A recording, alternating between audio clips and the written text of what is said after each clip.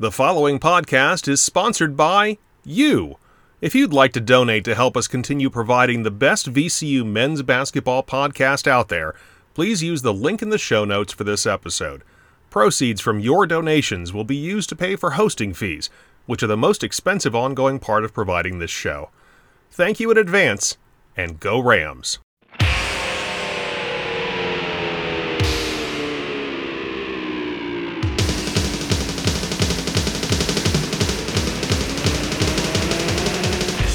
Welcome to Rams Rewind, a podcast that looks back at all of the action from VCU men's basketball. In this special off-season edition, host George Templeton reviews what's been happening since the last time the Rams hit the court. And now, here's George. Yes, Rams Rewind is back as we continue a series of episodes as we get ready for the season. And joining us today, we are very happy to have not one, but both members of the A10's flagship podcast, the 3-Bit League. We have Tyler and we have Matt, and we're so happy to have both of them on. They've both been on the program before by themselves, but this is the first time we get the terrific duo together, and I really appreciate it. Welcome back to Rams Rewind. Thank you for joining us. Yeah, thanks for having us. I just have to ask, is this the first time ever in your podcast that Dayton fans have outnumbered VCU fans? It is, yes. Yeah, George, thank you again. Always fun on this show. And I just want to give a quick shout out for all the great work you did hunting down the people for your player previews over this offseason. I really appreciated those episodes. They are the exact opposite of one of the worst hot takes that I've seen from anyone in the sports world all summer, which is that the pitch clock is ruining baseball. Oh, we'll not get into the arguments on that. As somebody that's kind of anti all the changes baseball made, but that's we'll just pass that by and get to the things we like talking about, which is college basketball in the Atlantic 10. As I've said on other podcasts, and as I will say here, this is a very important year for the A10 because, let's be honest, I don't know about the Dayton fan base, but or at least the section of the VCU fan base I interact with is not happy being in this league. They're not happy it's what happened the last couple of years. You know, one bid league last year, and kind of scratching our way to two bids the previous year. And I think a lot, for at least for me, I think a lot of this is at the root of what happened in the COVID year, or it's not the COVID year, excuse me. The following year when we got kicked out of the tournament after having to play the final in Dayton after the whole setup in Richmond and all that. So this league needs a good year, badly. And I think it's going to be a good year, but we're going to go through all that. And we're going to start by looking at the preseason poll. Dayton, an overwhelming choice to be first, 21st place votes. VCU picked second. They got 3. St. Bonaventure third, they got 1, and then Fordham, who's picked 7th, got 1. But we're going to start at the bottom with some of the teams that are picked to be in the pillow fight. And it's funny because last year, Duquesne was 15th, and when I did this with Matt, I said there's no way in the world Duquesne's going to be 15th. And, you know, we were both kind of surprised by that, and they had a great season kind of out of nowhere. This year, it's LaSalle who's occupying that role, and as you guys have rightly said on your podcast, somehow, some way, Fran Dunphy's gonna manufacture, 6, 7, 8 wins, whatever it is in the A10.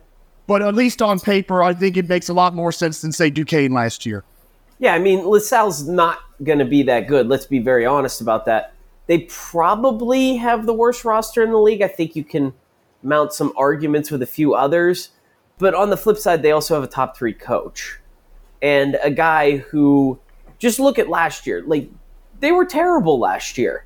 And yet here they are, 1 or 2 possessions away from beating Fordham and making the A10 semis. Mm-hmm. I don't think they'll be able to do that again this year. The team's dropped off a notch, but they'll find their way to 10th, 11th, 12th. Matt, let me ask you this. The big story, of course, with LaSalle is the new arena. I remember at the time when he was hired, a lot of people were saying that's what this was about. Fundraising, getting this new arena. What are the chances that now that that's done, Fran Dunphy steps away when this season's over? That's a good question. I mean, I think he was such a unique hire last year when LaSalle brought him in because really it seemed like he did it as a favor to the school and a favor to his alma mater. I don't think he ever really expected to get back into coaching after leaving Temple. So wouldn't be surprising, and I'm sure LaSalle has thought about that a lot, looking for the ultimate replacement, somebody that they can have long-term, because I think we knew when Dunphy was hired, it was never going to be more than a 2 or 3 year thing, and I think he's done a good job keeping the program afloat, getting funding for the new arena, finally getting that project underway is a huge step because, I mean, look, that's made LaSalle one of the jokes of the A10 for many years. And I always remind people when we talk about LaSalle, don't forget they are the second most recent team to make it to the second weekend out of the A10. So, It's unbelievable, isn't I mean, it? somebody might get them back to prominence soon, and the arena is going to be a good first step. I mean, I go all the way back. I remember in the early 90s when they had the L train, and they were, I think, back in those days, and they were nationally ranked, for God's sake. So it's like, I would love to see that. I like all those Philly teams doing well. So that's the team on the bottom. I'm really not surprised at 12, 13, and 14. Davidson, UMass, and Rhode Island. I'd certainly like to see them be better than what they were. I just don't quite know how. And you guys have talked about Frank Martin and some of the things that went on at UMass towards the end of the year when everything kind of went pear-shaped after they won that in-season tournament and at least briefly looked like somebody that could challenge. I don't know if he can survive another year where they end up in a pillow fight, even though, he's a really good coach. Yeah, I'd say overall, I mean, expectations have to be lower than they were last year because outside of maybe GW, there's not many more teams relying on freshmen more than UMass next year, and I think that just has to be the key for that program. Obviously, they want to finish higher than 13th where they were picked, but a couple really talented new players coming into that program this year, and they also got a good transfer, Josh Cohen, who was NEC Player of the Year, and as Tyler brought up during our preview, second year in a row that UMass brought in the MVP from that conference, so we'll see where they go. I think it maybe even could be a situation like Duquesne last year where it's a team that just kind of gave up down the stretch last year and completely overhauled the roster. I think for a team that finished as poorly as they did, bringing in mostly a new team might not be the worst thing. Yeah, I don't think it's the worst thing. It's just going to be a really, really young team. So I wouldn't expect any kind of Duquesne-level surprise out of them who really hit the transfer portal hard. I think UMass brought in, Matt, 2 transfers? But one of them's a really young guy who barely played at South Carolina and Hankins Sanford. So they're going to take some lumps. I think that the biggest key for UMass is just show that you're going to be good for the future. Have some of these freshmen break out, be impressed by them, bring them back. Maybe you go 6-12, but if you put 2 guys on the all rookie team, I'd say that's probably a big success. Rhode Island, I mean, I was so excited, as Matt will know, because we talked about it last year when we talked about all the new coaches. So excited that Archie Miller was back in this conference. It's like, okay, Rhode Island's going to be a serious player again, and I think that's quite right that they're up there. Last year was, I didn't expect that. I didn't expect it to go that badly, and now here they are. They're being picked near the bottom.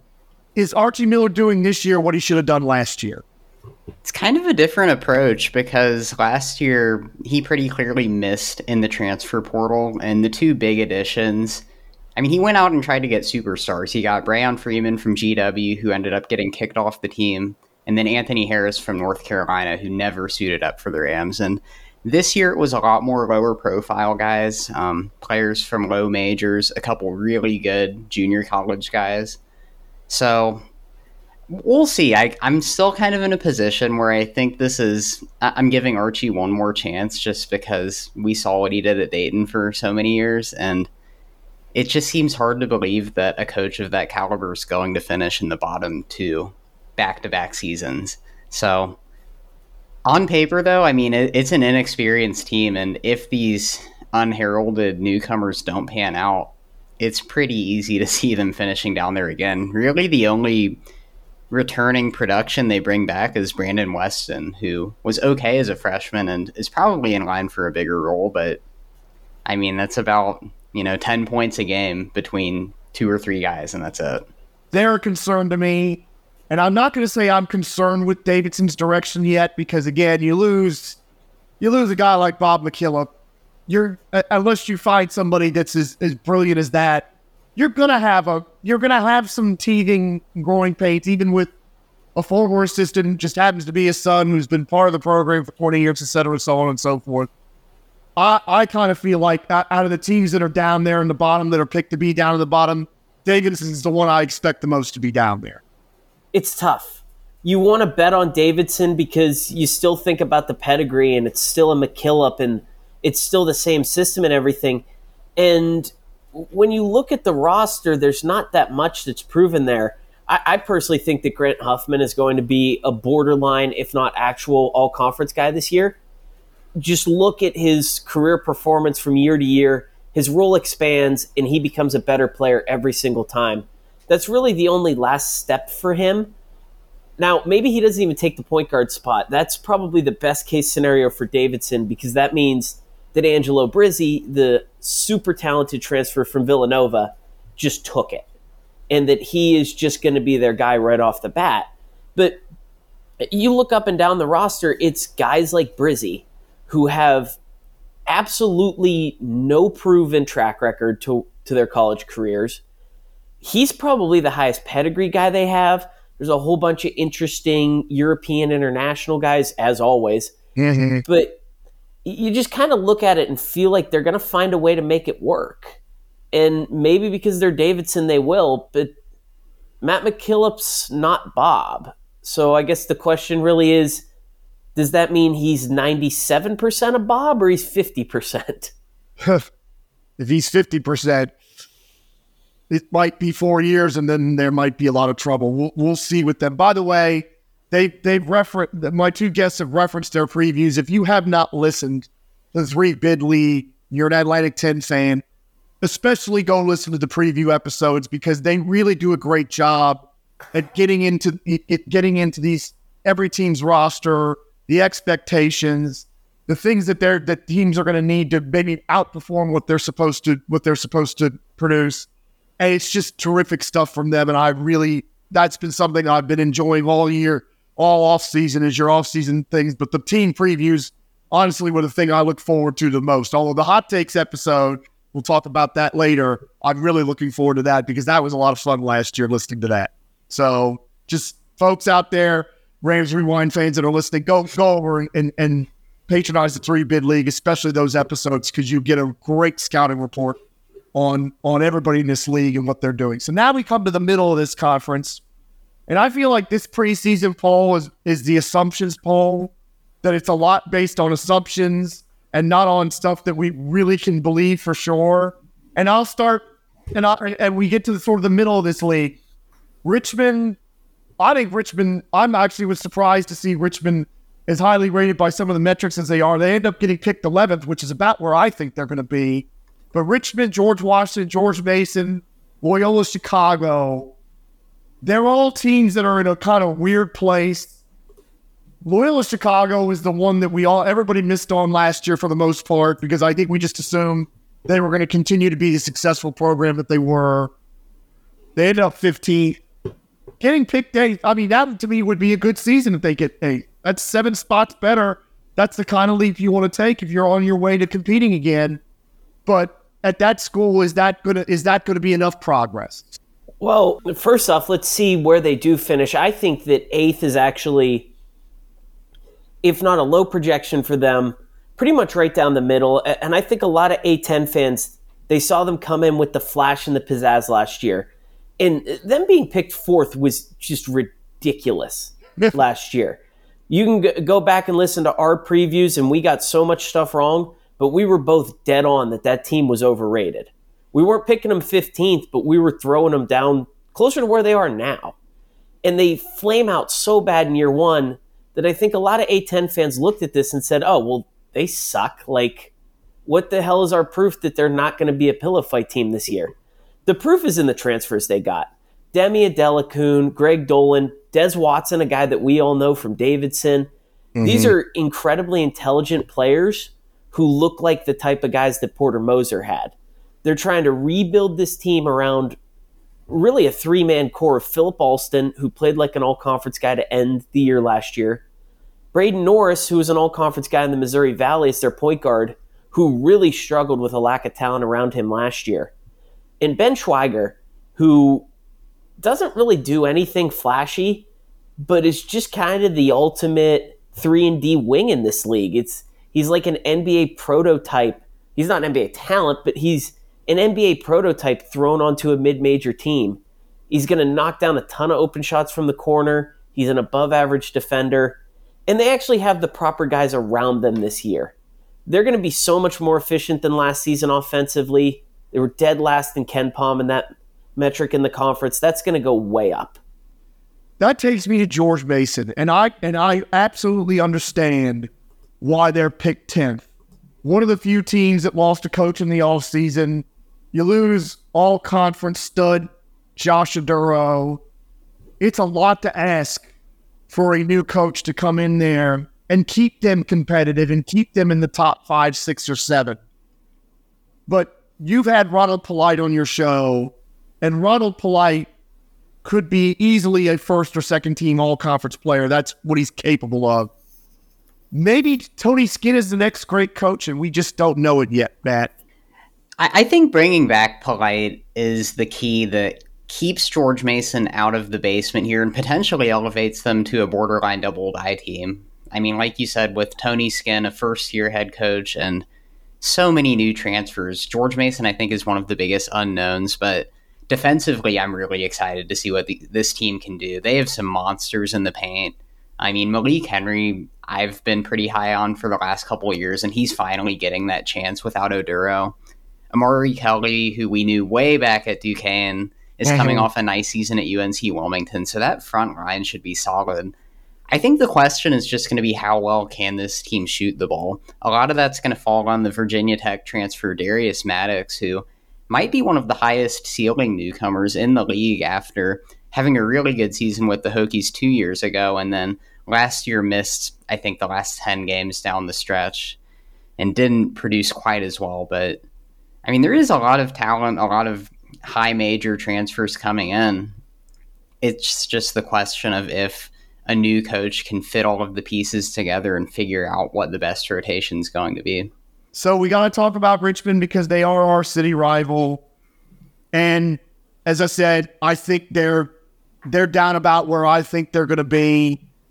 The Jason Nelson thing came out of left field for me. I was surprised by it. A lot of other people weren't, that he transferred. I kind of thought, even though he wasn't getting time at the end of the season, that what he showed early was enough to say he could be an integral part of their plans for this coming season. And of course, he's now at VCU, and we'll talk about that when we get to it.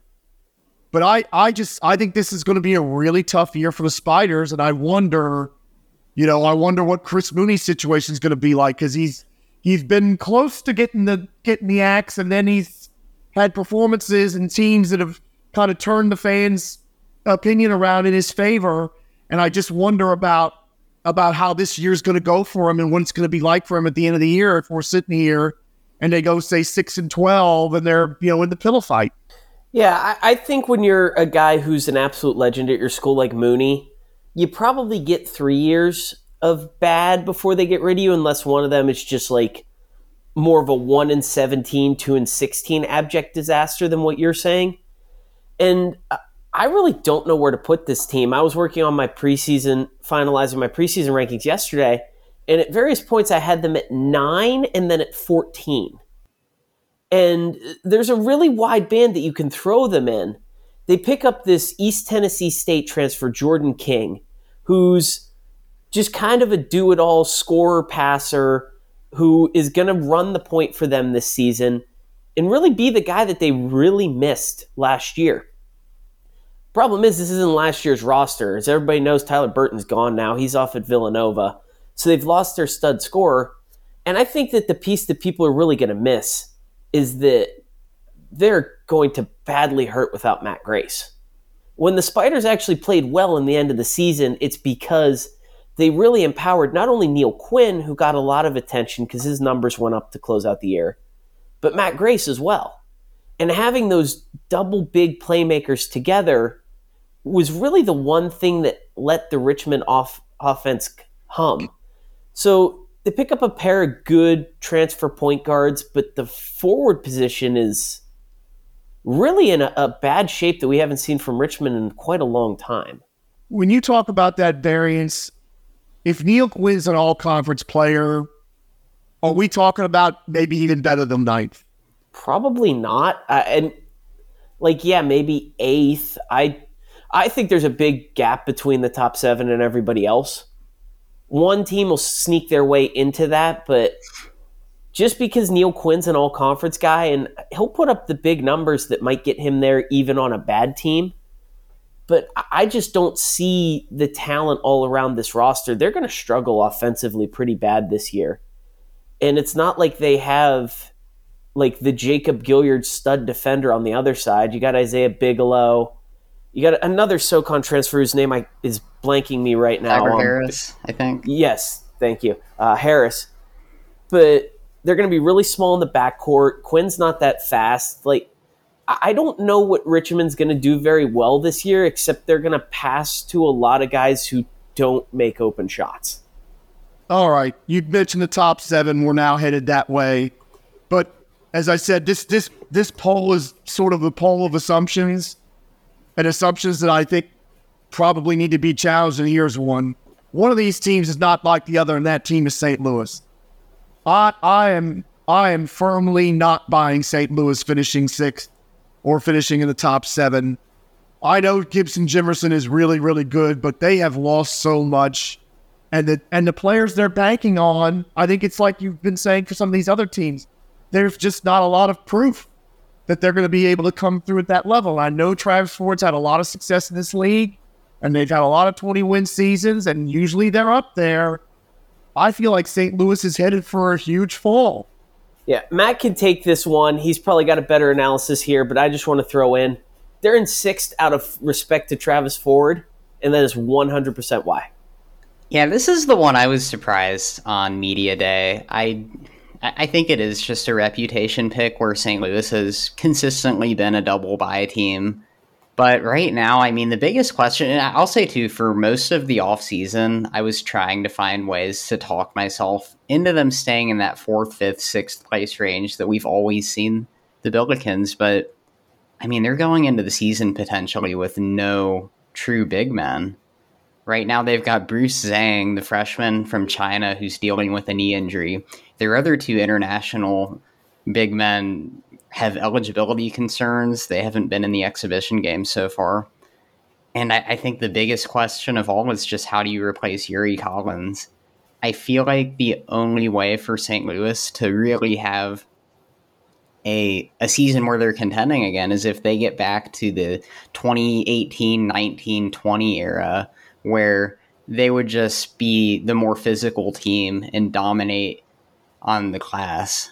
And with how little size they have, I just have a hard time seeing that happening. So maybe we'll be surprised. I do think Tim Dolger from Tulsa is a little bit of an underrated transfer, and he's played the 5 there a little bit before, has some good rebounding numbers, but it just seems like with losing so much offensive talent from the last couple years, playing a small lineup just might not work out that well. That Hassan French is not walking through that door. No, he's not.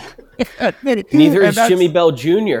Yeah, when you talk about those St. Louis teams, that's the guy that pops into my mind. Because I mean, it was I looked at playing him, and it's like, God, you'd have to be in the tub for 2 hours after playing against him.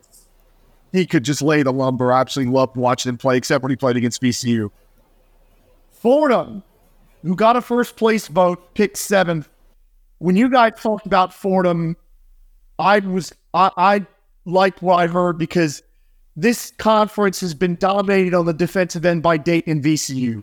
The last 5-6 years, they've been almost always the best defensive teams, way up there in KenPom and defensive efficiency, and at times could just strangle the life out of you. I feel like that's Fordham. With the way you guys were talking about him, couldn't Fordham be that team that's a top 20 defensive efficiency team? Because they are bringing, as you pointed out on your pod, you talked about it, they're bringing back some guys that can lock you up. I think that's what I feel maybe most confident about. If I had to make a big prediction, I do think Fordham's the best defensive team in the conference, and clearly they lose the two all-conference caliber players, Quisenberry and Moore, but I mean, they bring back all of the keys to that strong defense, and there's a lot of guys, too, on this roster that didn't play a whole lot of minutes last year just because it was a deep team, but I think some of these big wings like Ramad Dean, Angel Montas, Elijah Gray, like they're going to contribute too, and pretty soon you're going to be learning those names.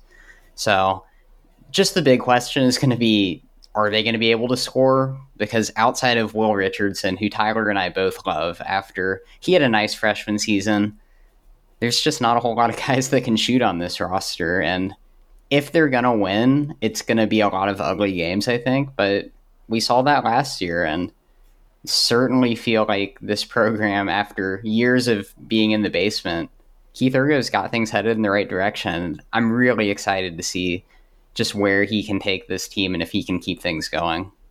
Yeah, and I'll throw in, too, the name to remember. If their offense is going to be decent, it's going to be because of their transfer point guard, Jafet Medor. Comes in from Texas San Antonio, had a 20-plus point performance in their exhibition. He's the one kind of offense-first guy on the whole roster. I loved during the episode you just had with Dr. John Giannini, which I was listening to this morning as I was walking the dog, how he's talking about Rose Hill Gym. Nobody wants to play there, bump and all that other stuff. See, for me, I would love to play in a place like that because that's old school basketball. That's like basketball the way it was played for 70, 80, 90, 100 years. And I mean, you know, everybody can play in these nice arenas and all this other stuff. You need to play an arena where the heat ain't on, it's cold, and you just got to soldier through, and you can hear the ball bounce off the rims even when it's loud in there and all that kind of stuff. And I think the point that he was making and that you guys made is that is a real home court advantage, especially when it's full. Yeah, it is now, and I think, I mean, something I've talked about this offseason. That's probably the most important thing for Fordham. Like, I think even more than wins and losses, they need to keep packing that arena because for years, just nobody cared about Fordham basketball. And really, it hasn't been until the last 2 years where that's changed. And I mean, I think we really saw it come to fruition in the A-10 tournament when Fordham had a real home court advantage at the Barclays Center. All right, everybody has a cause célèbre, and I've kind of made St. Joe's my cause célèbre. They're picked fifth. Except for VCU, I'm rooting for this team more than anybody else because I want St.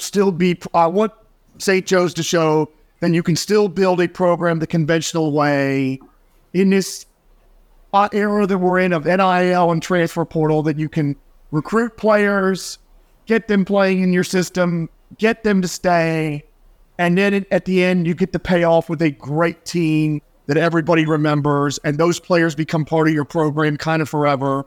So I am completely in on St. Joe's. I am saying they're a double-bye team. They're picked fifth. Am I going overboard about it, or can this team be really that good? Is Billy Lang the guy that can win enough games with this kind of team now that he finally has it?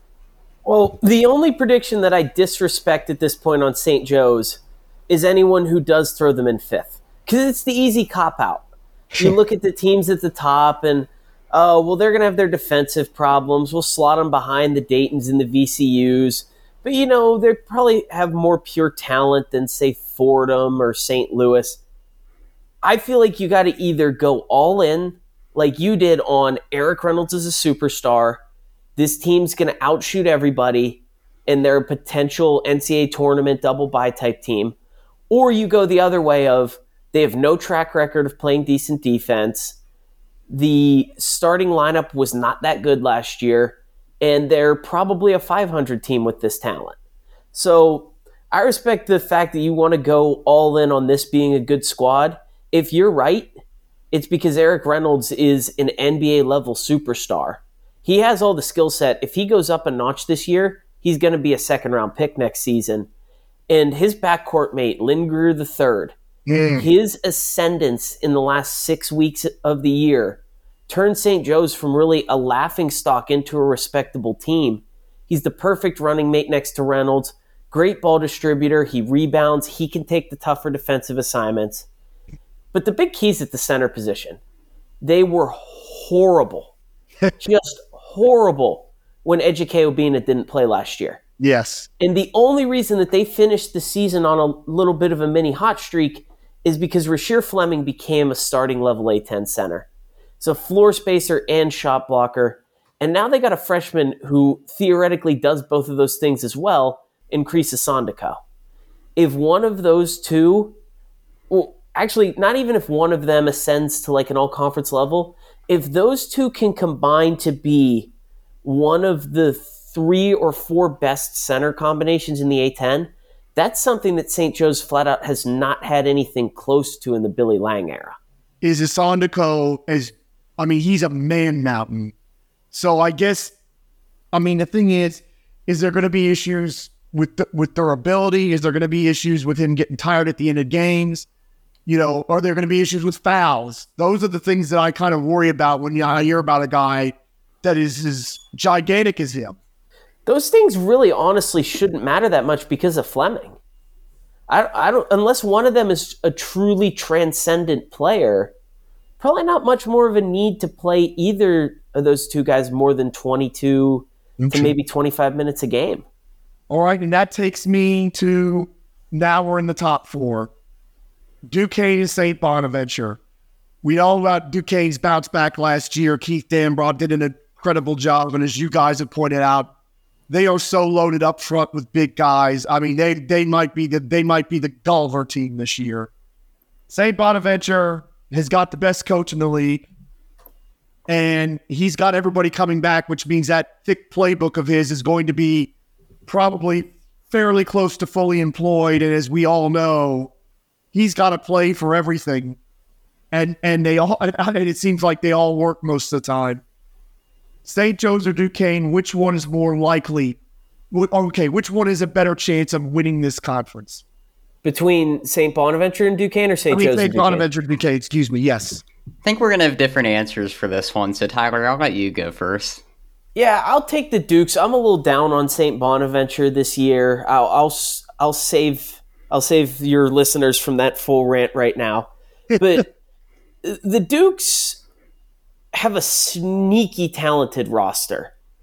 We don't think about it that way because they're Duquesne.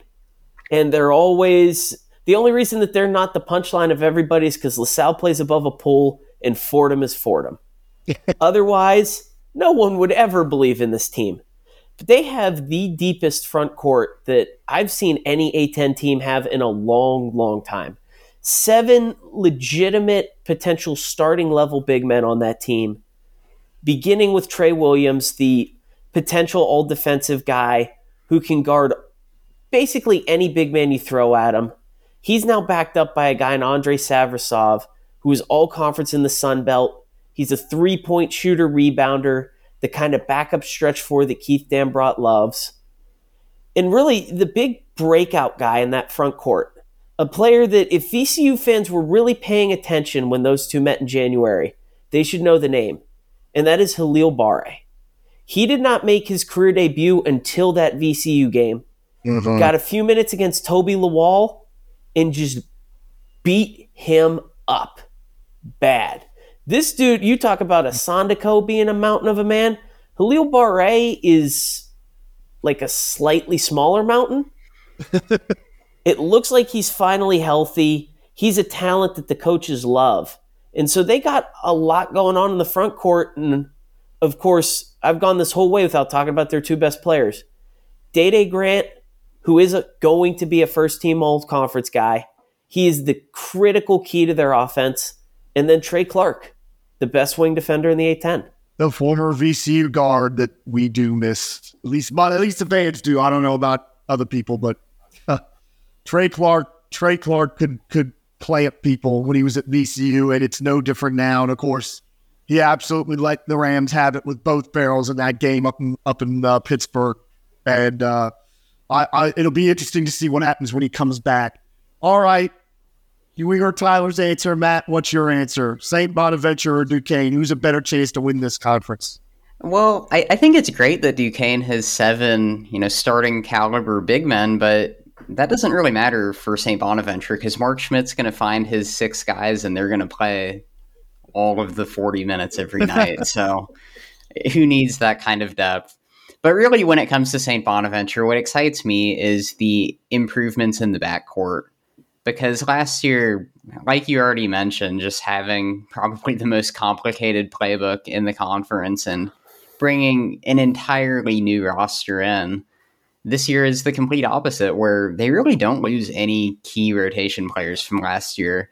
And they fortify that team with 2 good experienced guards, Charles Pride and Micah Adams-Woods, who I think are going to take a lot of pressure off Kyrell Luke and Daryl Banks. Those guys both had to do probably a little bit too much at times last year, where Luke was a little bit overwhelmed coming over from the Patriot League and needing to run point. And then Banks just had too many inefficient games. And I think having another big-time scorer in Pride who's got over 1,500 career points, that's going to help a ton. And then also the front court, I think, gets slept on a little bit because there weren't as many additions. But Chad Venning last year sneakily played outstanding down the stretch last year. And to be honest, I don't remember off the top of my head, but the player formerly known as Jan Farrell is coming off an all-rookie season too. And I think he's going to provide some much-needed floor spacing because overall this was a team that struggled quite a bit offensively last year. And I think a lot of that had to do with just the lack of familiarity and every player learning all the team chemistry and running the plays. We've seen it before with Mark Schmidt's teams where they get better over time, and when he's able to bring back a lot of guys, he's had success in the past. You mentioned Chad Venning. If St. Joe's is my team that's a call celebra, then Chad Venning is my player who's a call celebra. I am the biggest Chad Venning fan outside of only in New York. I'm confident in saying that. I think he's going to be an all-conference player. If he is an all-conference player, then what is St. Bonaventure's ceiling? I mean, I think they could win the league, honestly, and part of that is just because I don't love any of the other options. I don't think anyone in particular is set up to completely dominate the league, or at least we'll find out who that is at some point, like a month into the season, but right now it could be 4 or 5 different teams. And I mean, with the improved guard play, like I mentioned, if they have one of the, like if we say Deron Holmes is the best center in the conference, is it out of question that Chad Venning's the second best? That's a big stretch, but I think he could get there, at least offensively. All right, we're now up to the top 2, and this is, to me, these are the 2 biggest assumptions. Dayton's voted 1 and VCU's voted 2, in part because that's the way it's been. But there are tons of questions. I think more for VCU than Dayton. We'll get to Dayton in a moment. Let's do VCU because that's the team that our listeners are the most interested in. And it's a brand new roster for the most part with a brand new coach. So I'll be honest, I couldn't put them second if I was voting. There's just no way that I could do it. And that's even before we talk about the injury to Sean Bairstow, the whether Bama still is going to be eligible or any of that stuff. Yes, they looked really good in their exhibition game, but it's Mars Hill. You know, I take that with grains of salt. The worry that I have with them is that it is, if you drop off defensively, it's a lot harder to make it up offensively. If you drop 20, 30 spots in Ken Palm and defensive efficiency, I feel like you almost have to go up double in offense to make up for it. And I think we're all hopeful here, all of us VCU fans in Richmond and other places, that they can do that, but you can't be sure. It's a unique situation for VCU, and a couple of things. I don't think we've ever seen a team lose so much and still get picked so high in the preseason poll, and a big part of that is the transfer portal and immediate eligibility, but also, when's the last time that an A-10 school hired a coach coming off an at-large bid to the NCAA tournament? That's the one thing I feel really good about with VCU is that I think they immediately hired one of the best coaches in the conference who left a good situation at Utah State too. I mean, that's a very solid basketball program. And I think it says a lot that he chose to come to VCU. But What I think sets VCU apart from St. Bonaventure last year, where it was similar, they had to replace all of their production just about, is that VCU just gets a different type of player into their program. They just have more talent overall. And getting the 2 Utah State guys, I'm really excited to see the 3 sophomores that VCU's bringing back from last year, none of which played a major role last year, but I mean, we were excited about them last season coming in as big-time recruits, and we've seen over the years VCU's always recruited well. So the thin rotation scares me a little bit. Like you said, don't know about Bamisile and Bairstow right now. But talent-wise, I could still... It's harder to be confident picking VCU first or second, but they could definitely get there. Tyler, one of my friends I was on a pod with last night said Havoc is dead. But I wonder if Havoc is going to switch from the defense to the offense in the sense that they're going to employ so many people who can't score and who can't shoot that's where the Havoc's going to come, because the idea in Odin's system is the good shot is an open shot. And theoretically, anybody can take that shot.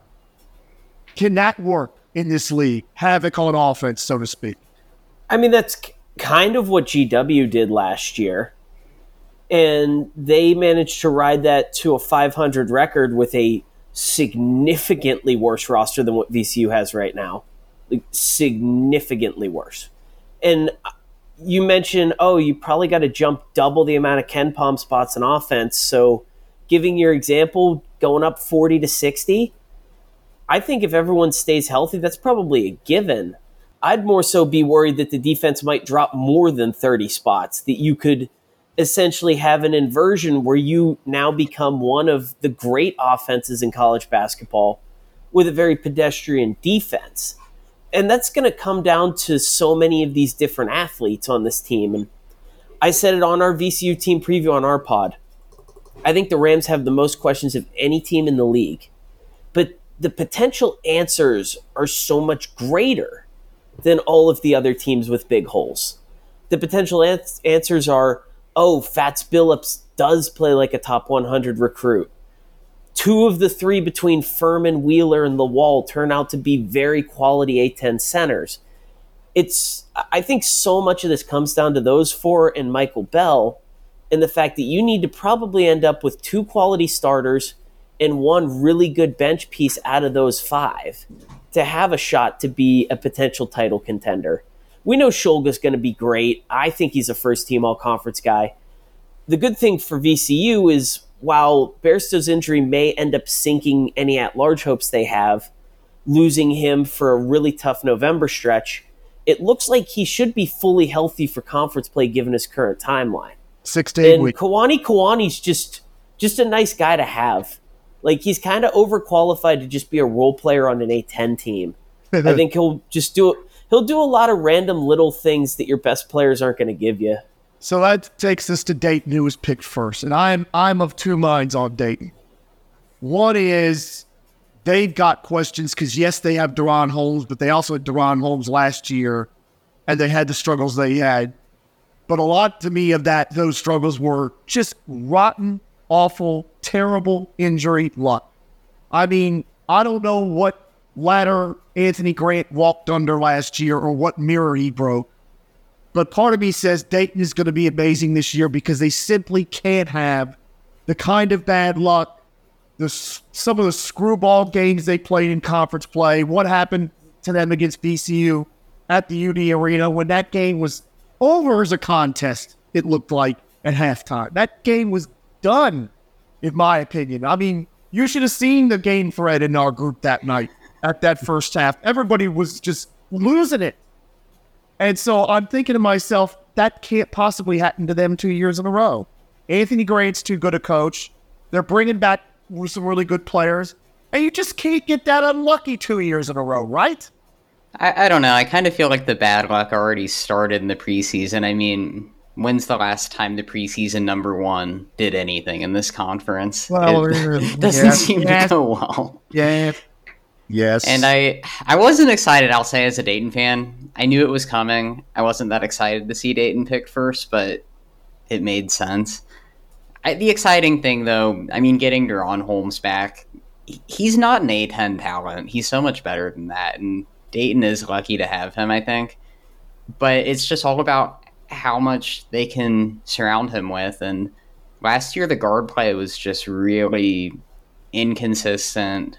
All of those guys were injured. They all had to recover from various just lower body leg injuries throughout the offseason. And the hope is that they all will be ready to go November 6th, 100% on the court. But losing Toumani Camara, I feel like if it's even possible to overlook the loss of an NBA draft pick, that's going to be huge because, as you mentioned earlier on, Dayton has consistently been one of the best defensive teams in the conference. And Holmes is still, I think, as good of a defensive player as you'll find in the A10, but he's had the benefit of playing alongside another elite rebounder and rim protector. So that power forward position, in addition to the guard health, is such a huge question. And Dayton's got a couple guys that could fill that void, but nobody has really stood out yet at this point. And we'll just kind of have to find out who that is that gets a lot of the minutes. Tyler, how does Dayton fix some of those just inexplicable performances? You know, losing at St. Bonaventure the way they did, some of these other games that they lost in conference play where I was just sitting there going, what? How?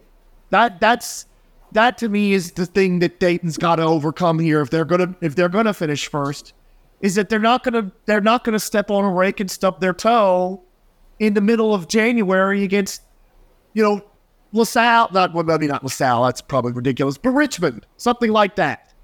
So I want to preface all of this by saying, let's definitely not overlook how big of a loss Toumani Camara is.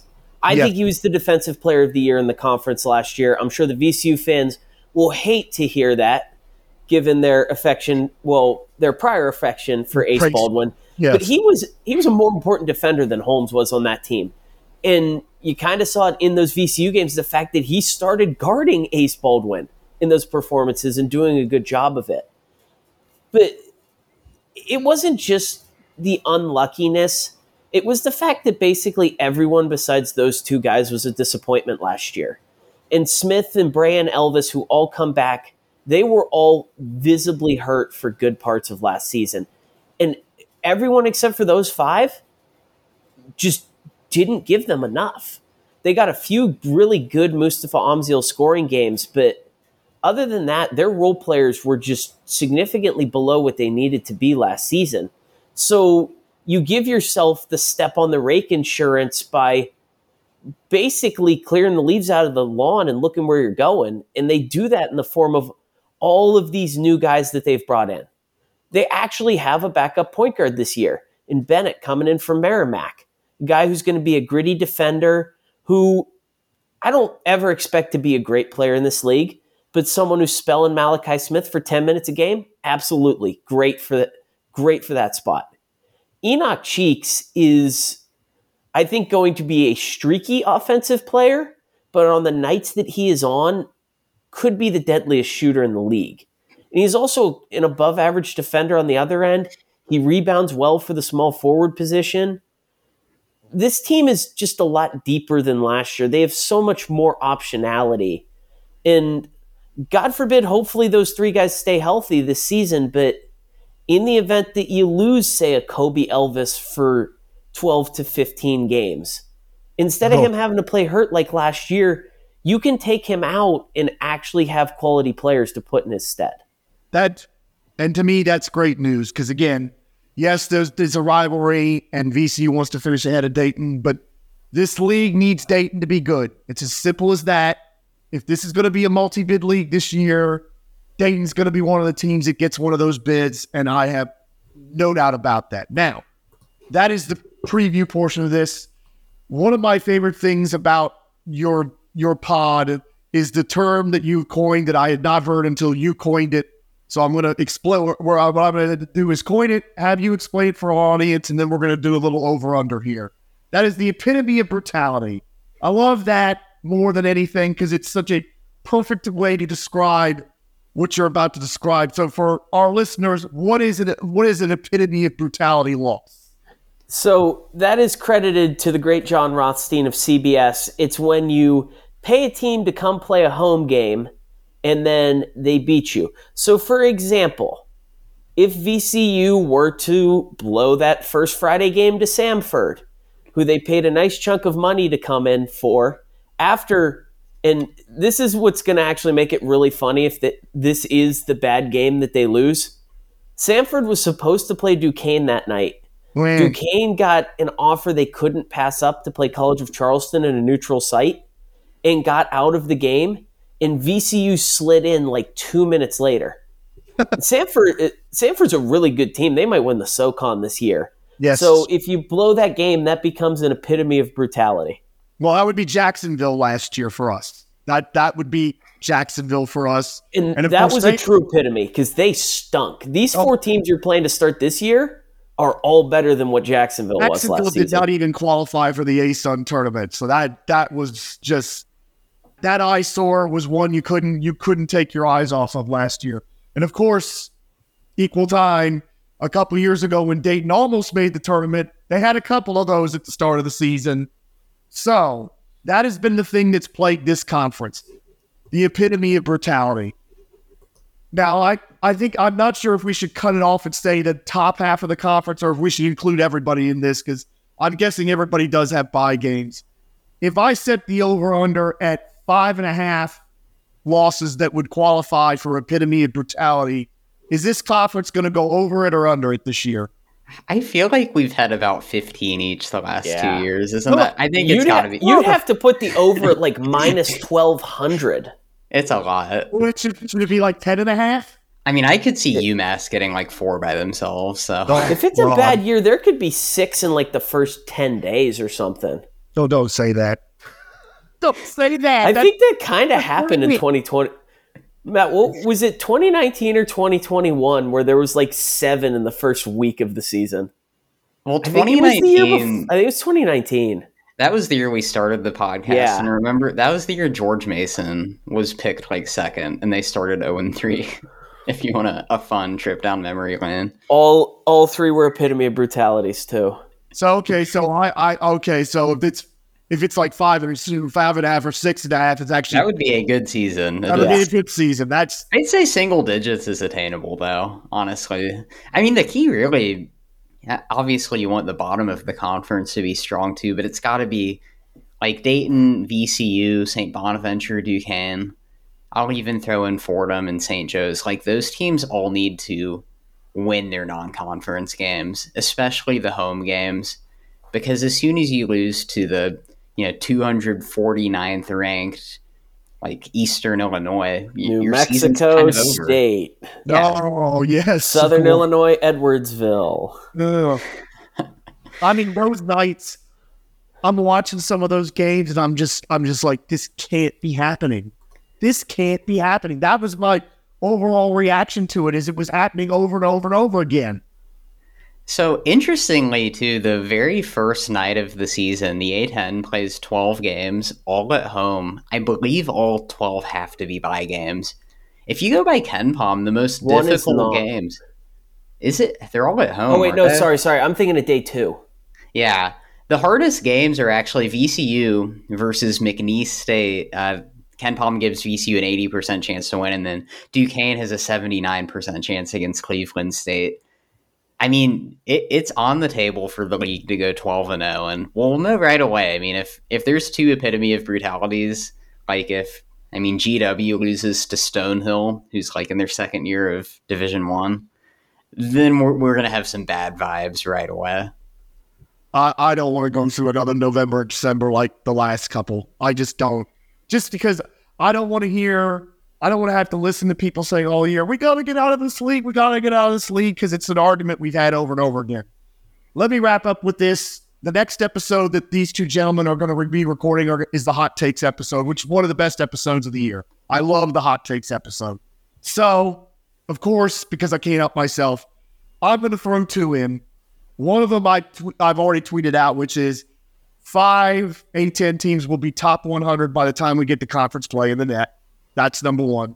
And number 2, Dayton or VCU will not get a double bye. One of them won't. I don't know which one. I don't I'm saying one of them won't, because for me, St. Bonaventure and Duquesne are going to be in the top 4. And excuse you, St. Bonaventure and St. Joe's are going to be in the top 4. I'm as confident of that as anything. So I'll just get your reaction on that, and then we can wrap up. I'd say for the first one, I think last year did the A10 have 3 top 100 teams, maybe only 2. If it was just Dayton and VCU. Was anyone else in there? By January is what I remember. Yeah, I'll say this. I'd be really disappointed if there's not at least 5, because, I mean, 3, historically... St. Louis was 96. Okay. I mean, but we used to... It wasn't that long ago we used to have 7 or 8 top 100 teams, and I like that pick. I'm hoping that it's not too hot and it actually happens. As for the second one, I will say, as a Dayton fan, do I feel very good about the Flyers winning the conference? Not really. I do feel very good they're going to be a top 4 team, just because if there's one thing we can take from the last 5 or 6 years of the Anthony Grant era, they're never going to just stink. They're always going to be right there at the end, and they've just happened to fall short. VCU's a little bit more interesting. I mean, I think their ceiling is about as high as anyone in the conference, but they're also a couple injuries away from being really thin if things go south. So I would expect VCU to also be top 4, but there is a little bit more risk involved.